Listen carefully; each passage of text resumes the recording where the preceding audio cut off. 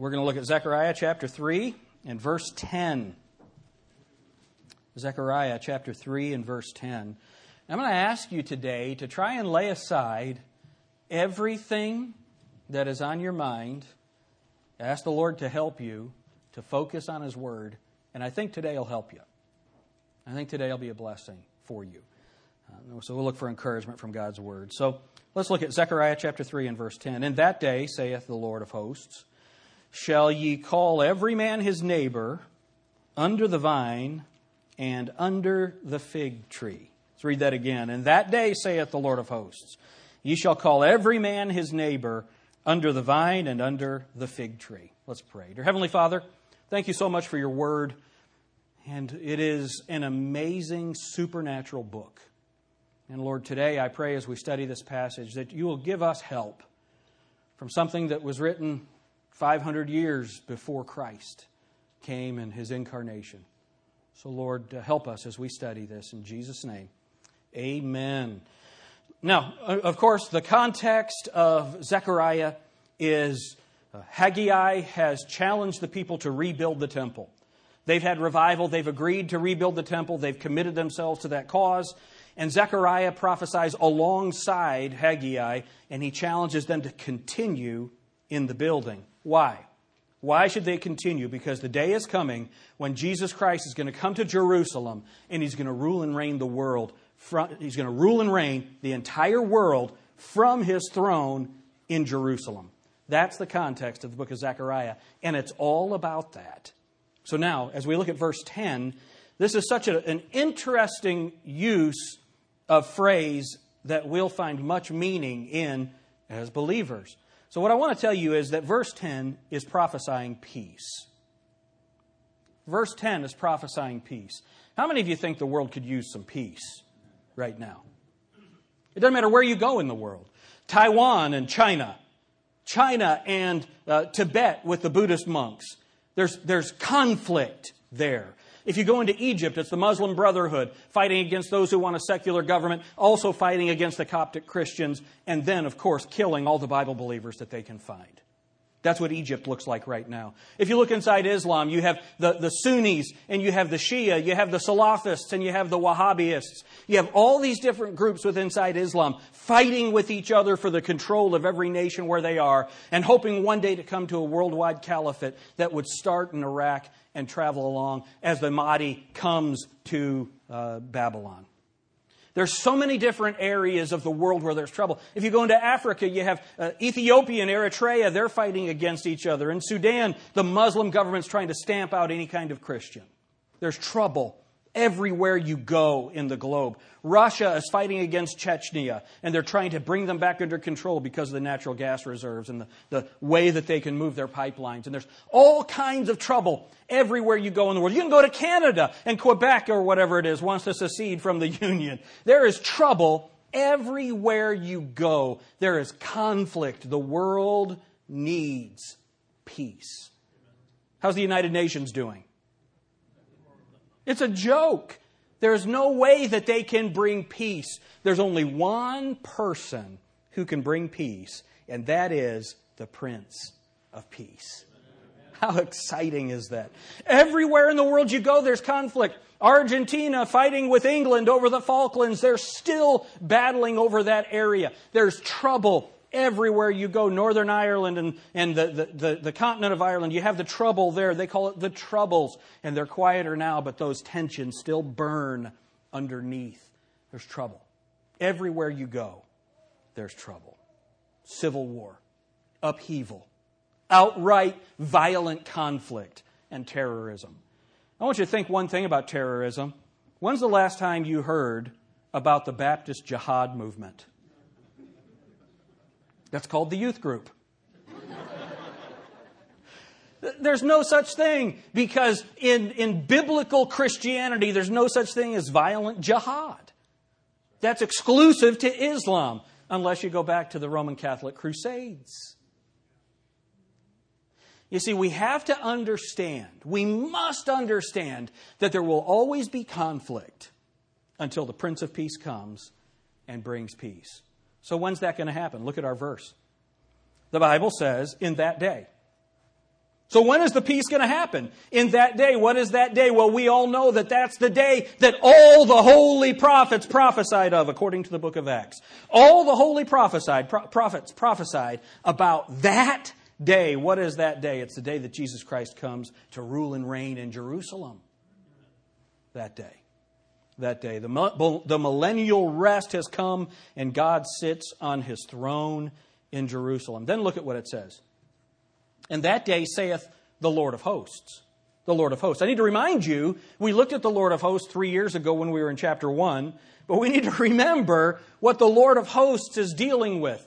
That phrase, or that title for Christ, the Lord of hosts, is used 53 times in the book of Zechariah.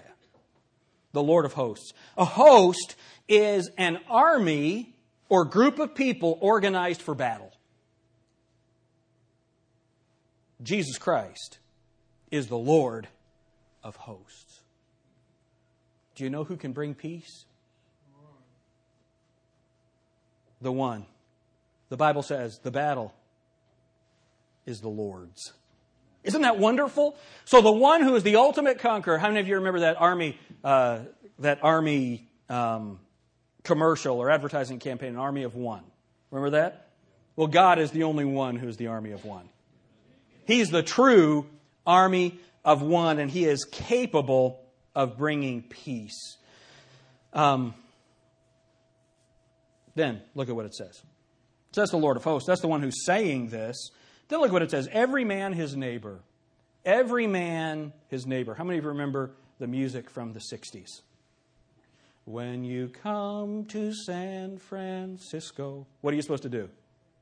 You're supposed to wear a flower in your hair.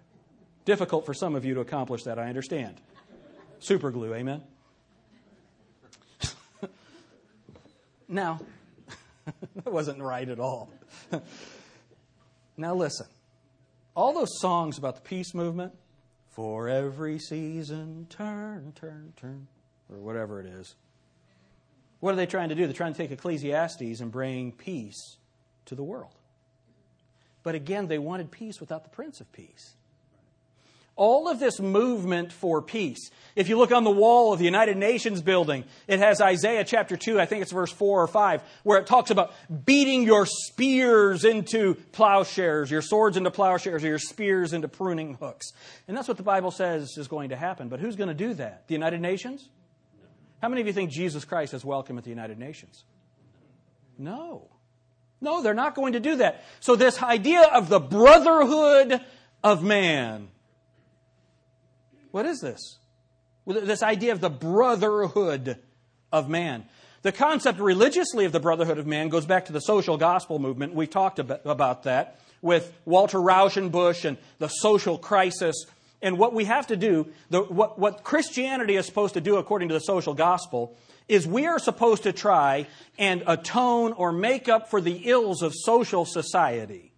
The ills of oppressive government, the ills of racism, the ills of poverty. And that's what Jesus Christ died on the cross for. Well, that's a bunch of garbage. Jesus Christ died on the cross for our sins.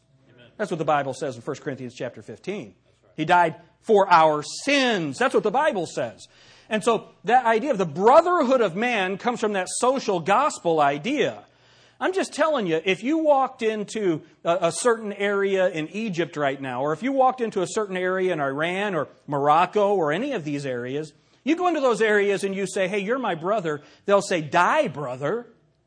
They will kill you. How's the brotherhood of man going to happen? How are we going to get to the place where every man is our neighbor and we can sit together in peace? How's that going to happen? The Prince of Peace has to come. The Lord of hosts, the one who is able to make war, will finally bring peace. And that is the Prince of Peace. Look with me. I'll just read it to you. You know the verse. The Bible says this. For unto us a child is born. Unto us a son is given, and the government shall be upon his shoulder, and his name shall be called Wonderful, Counselor, the Mighty God, the Everlasting Father, the Prince of Peace. You see, there will be peace when the Prince of Peace is sitting on the throne. This verse, Zechariah 3 and verse 10, is the ultimate fulfillment of the prophecy of Isaiah chapter 9 and verse 6. Look, there is no peace until the Prince of Peace is sitting on his throne. Y'all get that? It's very clear. Now, look at the next portion of our verse. In that day, saith the Lord of hosts, shall ye call every man his neighbor. Now look at what it says. Under the vine and under the fig tree. Under the vine and under the fig tree. Now, how many of you are not really that excited about figs? Me either. I'm just not interested in figs. Laura had this little plastic thing. Not really tin, plastic, right? And, we're getting ready to take stuff on vacation. And I said, what's in that? And she said, open it up. You can have some. I opened it up and it's prunes. I'm just telling you, I'm out. That is disgusting. Now, I suppose if you're hungry enough, you'll eat anything. Amen. Worms, grubs, prunes. But here the Bible says you're going to sit under the vine and under the fig tree. What's that talking about? That is promising peace. You say, Pastor, how do you always come up with this stuff? There's no way that's what that's saying. Well, let's just check it out. Go to 1 Kings. 1 Kings chapter 4.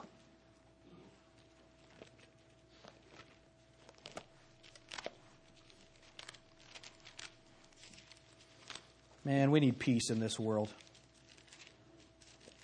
1 Kings chapter 4. Look at verse 25. And Judah and Israel dwelt safely, every man under his vine and under his fig tree, from Dan even to Beersheba, all the days of Solomon. When Solomon was king, there was peace. And what happened? Every man sat under his vine and under his fig tree. That's peace. That's peace. Do you know what Solomon's name means?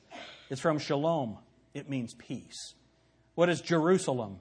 Salem. Shalom. That's peace. Jerusalem is the city of peace. The Bible tells us to pray for the peace of Jerusalem. When the Bible tells us to pray for the peace of Jerusalem, you know what that's praying for?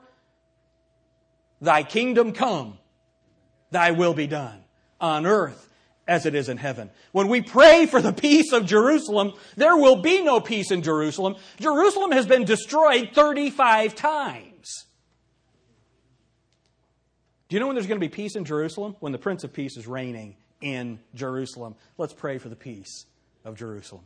Even so, come quickly, Lord Jesus, because He is going to bring peace all through the Holy Land, and He's the only one who can do it. Look with me at Micah. Micah chapter 4. I'll give you a minute to turn there. Micah chapter 4. And it's so interesting, the expressive language that the Bible gives us, telling us about this peace that Jesus Christ is going to bring. All right, Micah chapter 4. Look at verse 1. Let's see if we can figure out a time frame for this to happen. But in the last days... Now, you've got to be a deep Bible scholar to understand what that's talking about. Tristan could even get this. It's the last days. It's the last days.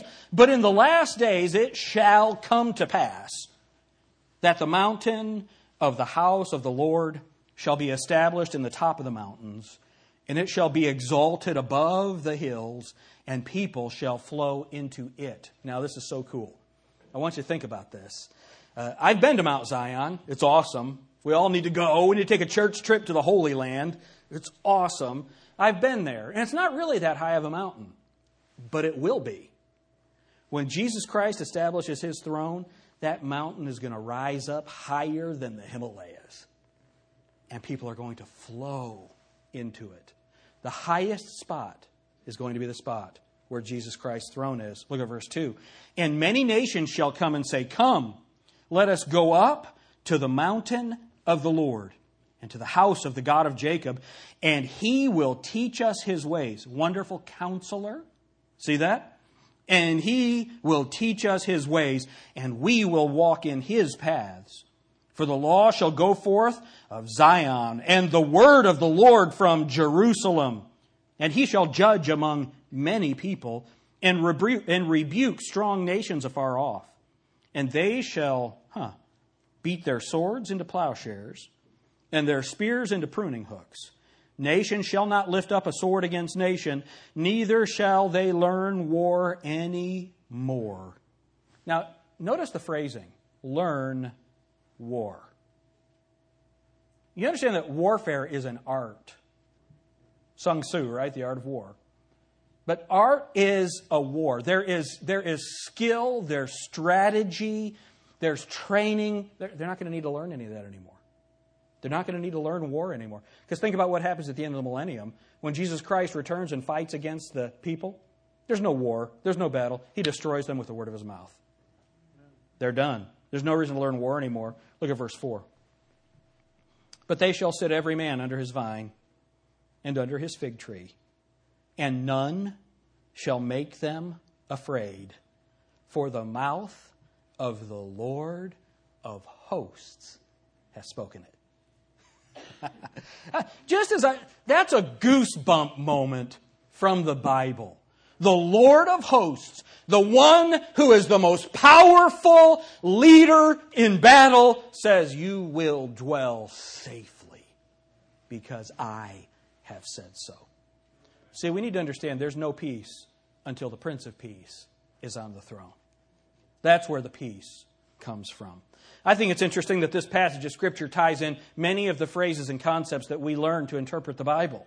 The last days, it shall come to pass, they shall sit every man under his vine and under his fig tree, and the mouth of the Lord of hosts. All of that is tied together, and when that happens, then are the swords beaten into plowshares and the spears into pruning hooks. Praise God. What a wonderful thing that's going to be. You see, peace comes when the Prince of Peace is on the throne. Go to Romans chapter 14. How many of you believe Jesus Christ is coming back and is going to establish peace? Do we have to wait? Do we have to wait for Jesus Christ to return in order to have peace? Look at Romans 14:17. The Bible says, for the kingdom of God is not meat and drink, but is righteousness and peace and joy in the Holy Ghost. How do we get peace? Well, when the King is on the throne. Keep your place here in Romans. Go to Hebrews chapter 1.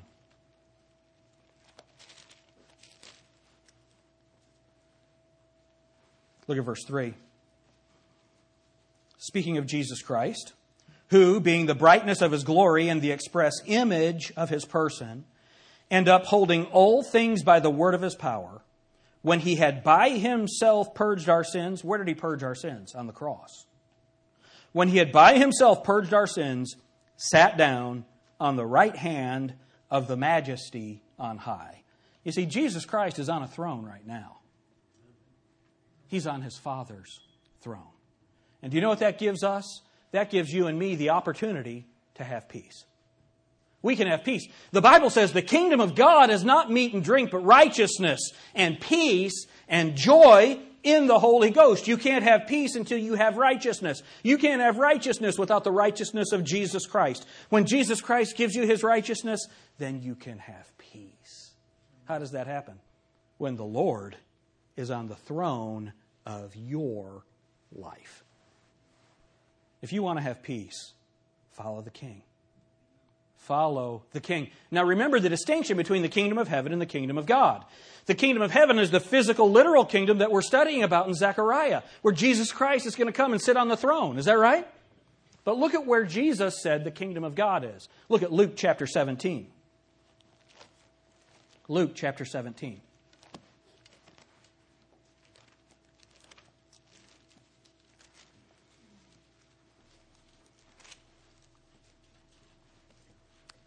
Luke 17, look at verse 20.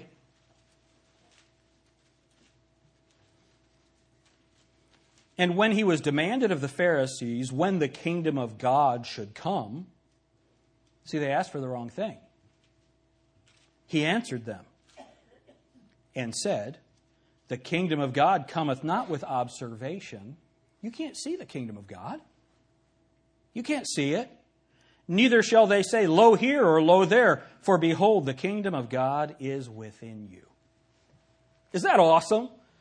The kingdom of heaven is the physical, literal kingdom that Jesus Christ is going to establish on the earth. The kingdom of God is the kingdom that Jesus Christ creates when you are a new creature.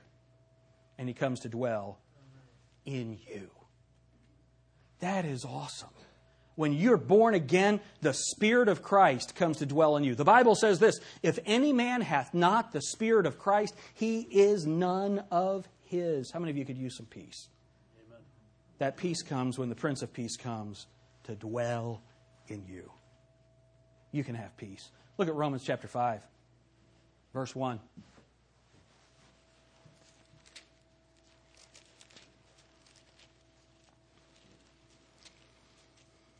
Therefore, being justified by faith, we have peace with God through our Lord Jesus Christ. Isn't that awesome? How many of you could stand some peace in your life?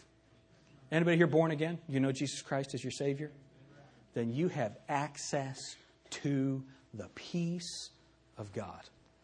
See, we need to understand, why do we need peace with God? Because we're at war with Him before we're saved. The Bible says God is at enmity. That's war, battle, with the unbelievers. How do you get peace? When the righteousness comes. How do you get that righteousness? It only comes by faith. By faith in Christ's finished work on the cross.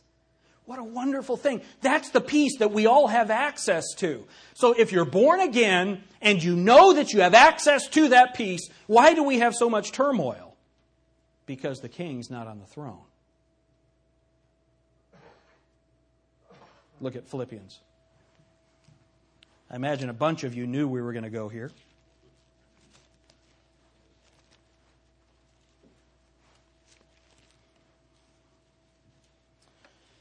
Philippians chapter 4.